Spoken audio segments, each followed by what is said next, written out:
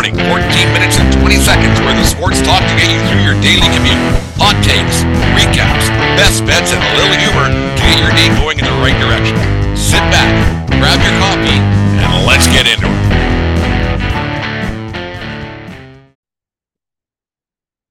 $14:20 in the morning for this January the 27th, 2023. Today's show is brought to you by Mahler Brothers Golf Apparel at mahlerbrothers.com.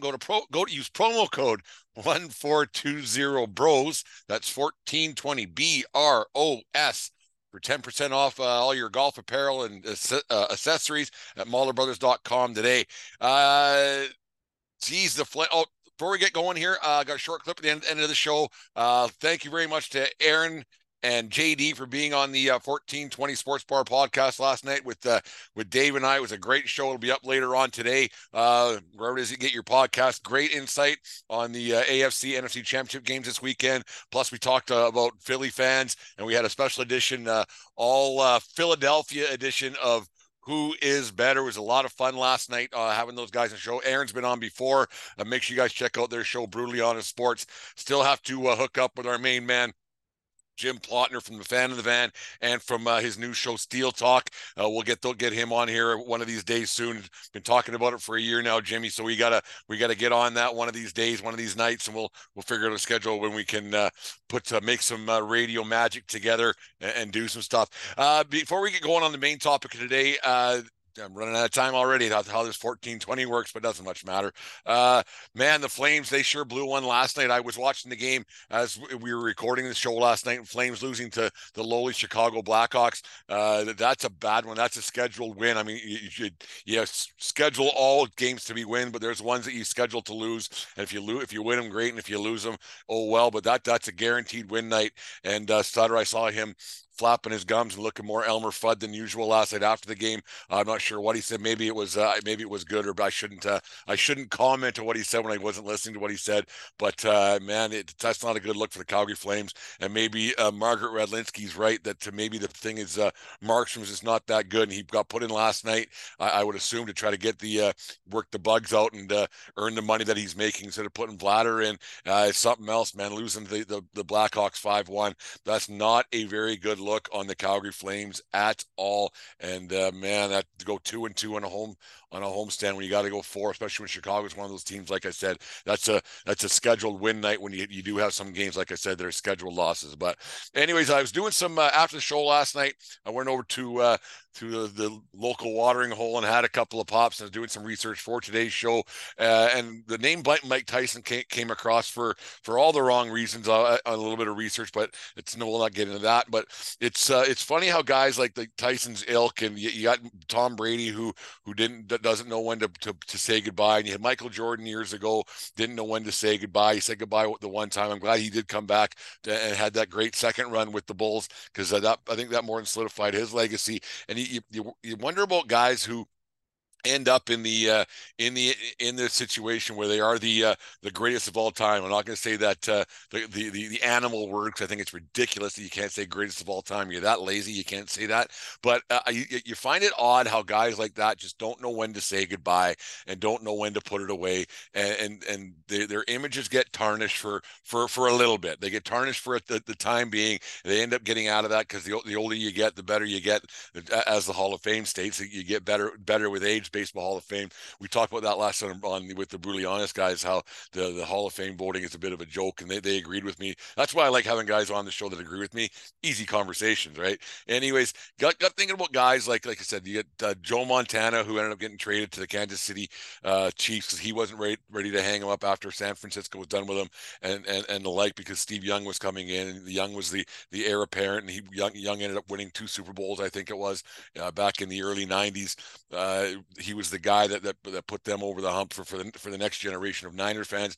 But then you get guys like that just don't know when to put it away. And Tom Brady came to mind, and Mike Tyson came to mind. And Tyson, it's too bad. Like these heavyweight champions back when boxing was really relevant, the heavyweight champion of the world, it used to be such an esteemed position in the world, and an esteemed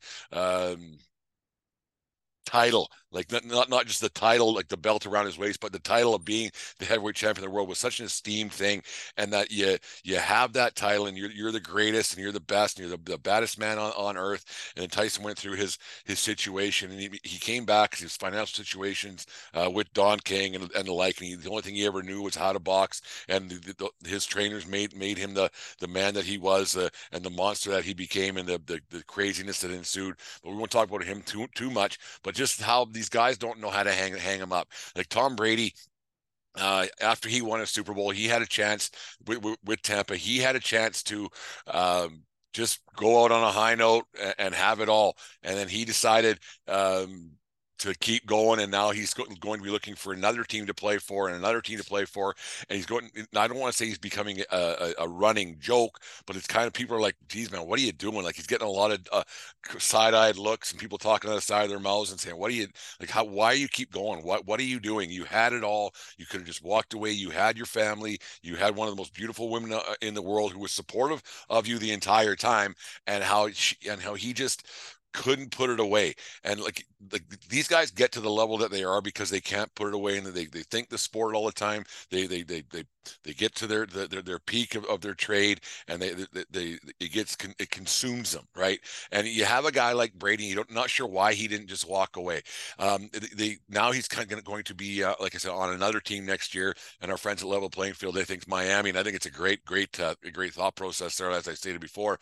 But you get guys like that, and you look at guys like Gretzky, who he kind of knew when to put it away. He got a little bit, he wasn't as good in his later years, but Gretzky's image never got tarnished the way some of these other guys are. Like, Gretzky's a Teflon Don, man. Like, he was going out on a high note, and everybody was doing his farewell tour.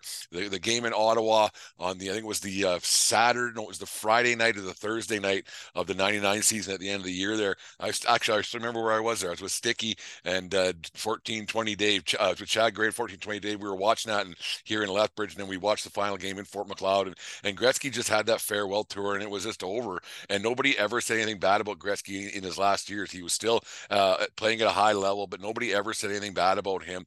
Whereas Brady, on the other hand, people are starting to talk like, dude, just put it away.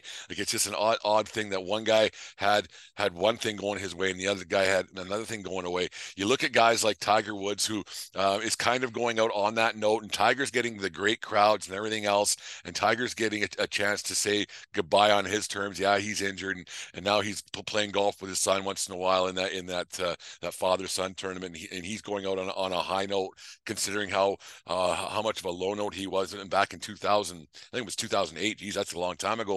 When he had that situation with his ex-wife and everything else, and the cheating scandals and the like, where he was not held in very high regards, and he went. He's going on his own terms.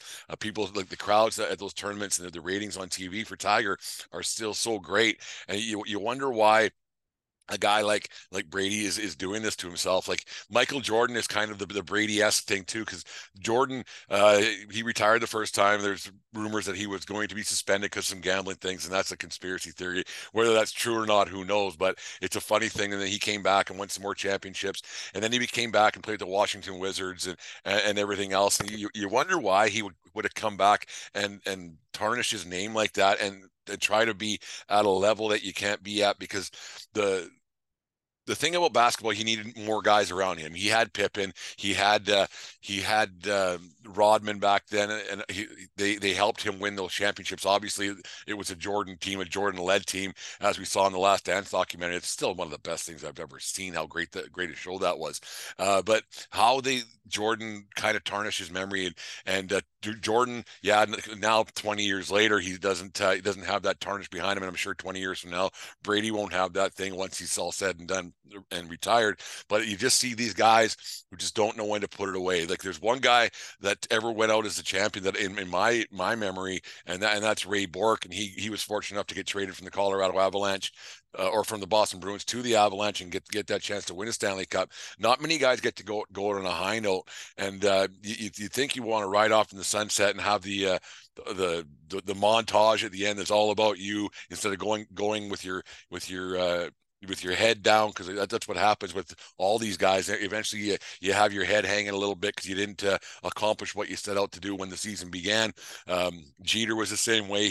He went out on his own terms, kind of. Mariano went his own terms, kind of like they just couldn't play anymore, and they went out. They got the send off the Yankees did for them, but they didn't go out, get to go as champions. And Bork's only got to do that, and you wonder why. Like I said, it's tough. Winning is hard, and the older you get, the harder it gets to get out of bed every morning and do your thing, do the proper training. And you wonder why a guy like Brady is doing what he's doing. I just don't get it. Like I said, you look at Jordan and Gretzky, Montana, Tiger Woods, Jeter, all those great players. They didn't get to go out on top. Brady had the opportunity to go out on top, and he dismissed that for whatever reason.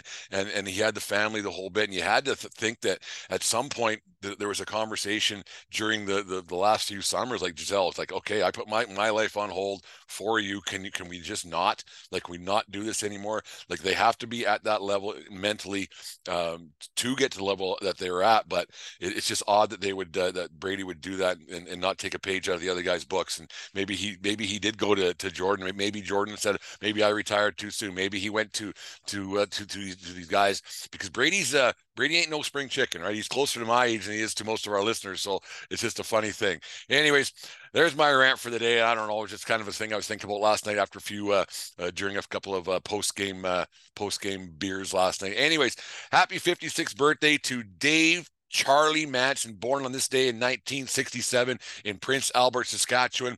NHL career that spanned 2,792 points in 1,100 or penalty minutes in 1,103 games. The one stat I saw on his Hockey DB page yesterday, he had 657 penalty minutes in 3 years of junior.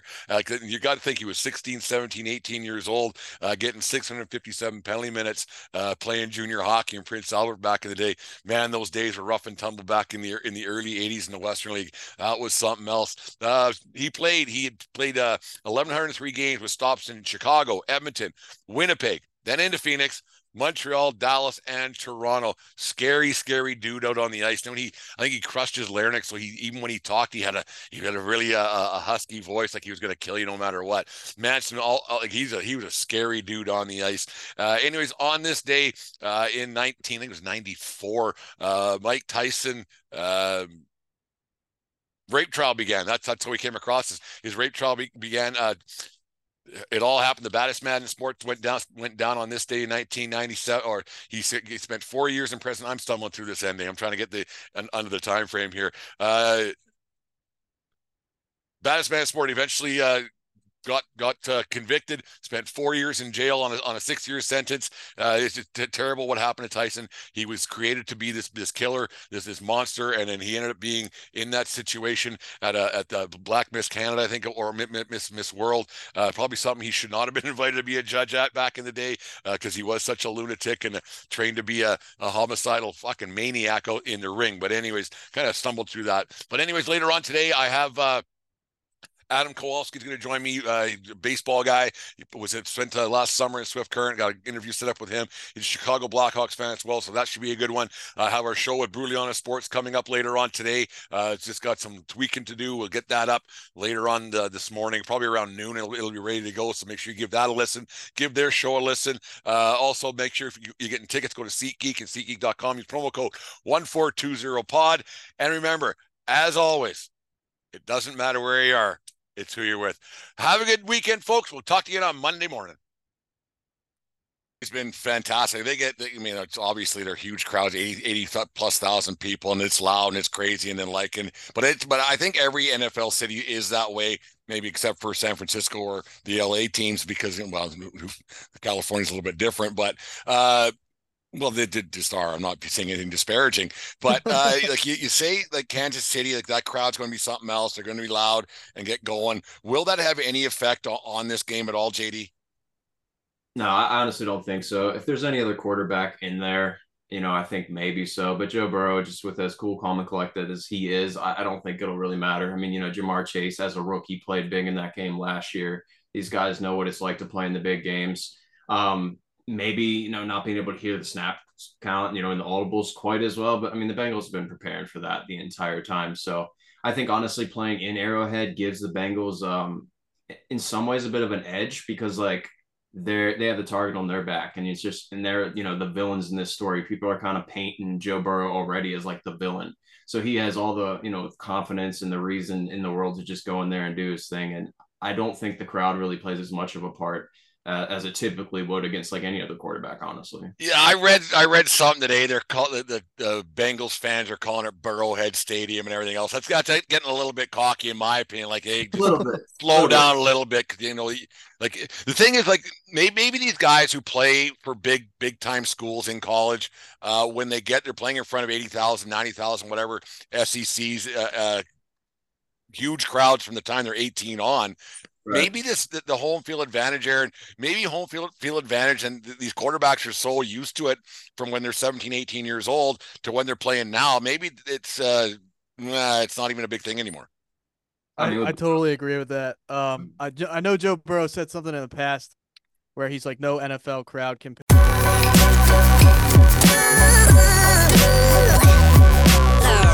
The following is a presentation of the Belly Up Sports Media Network.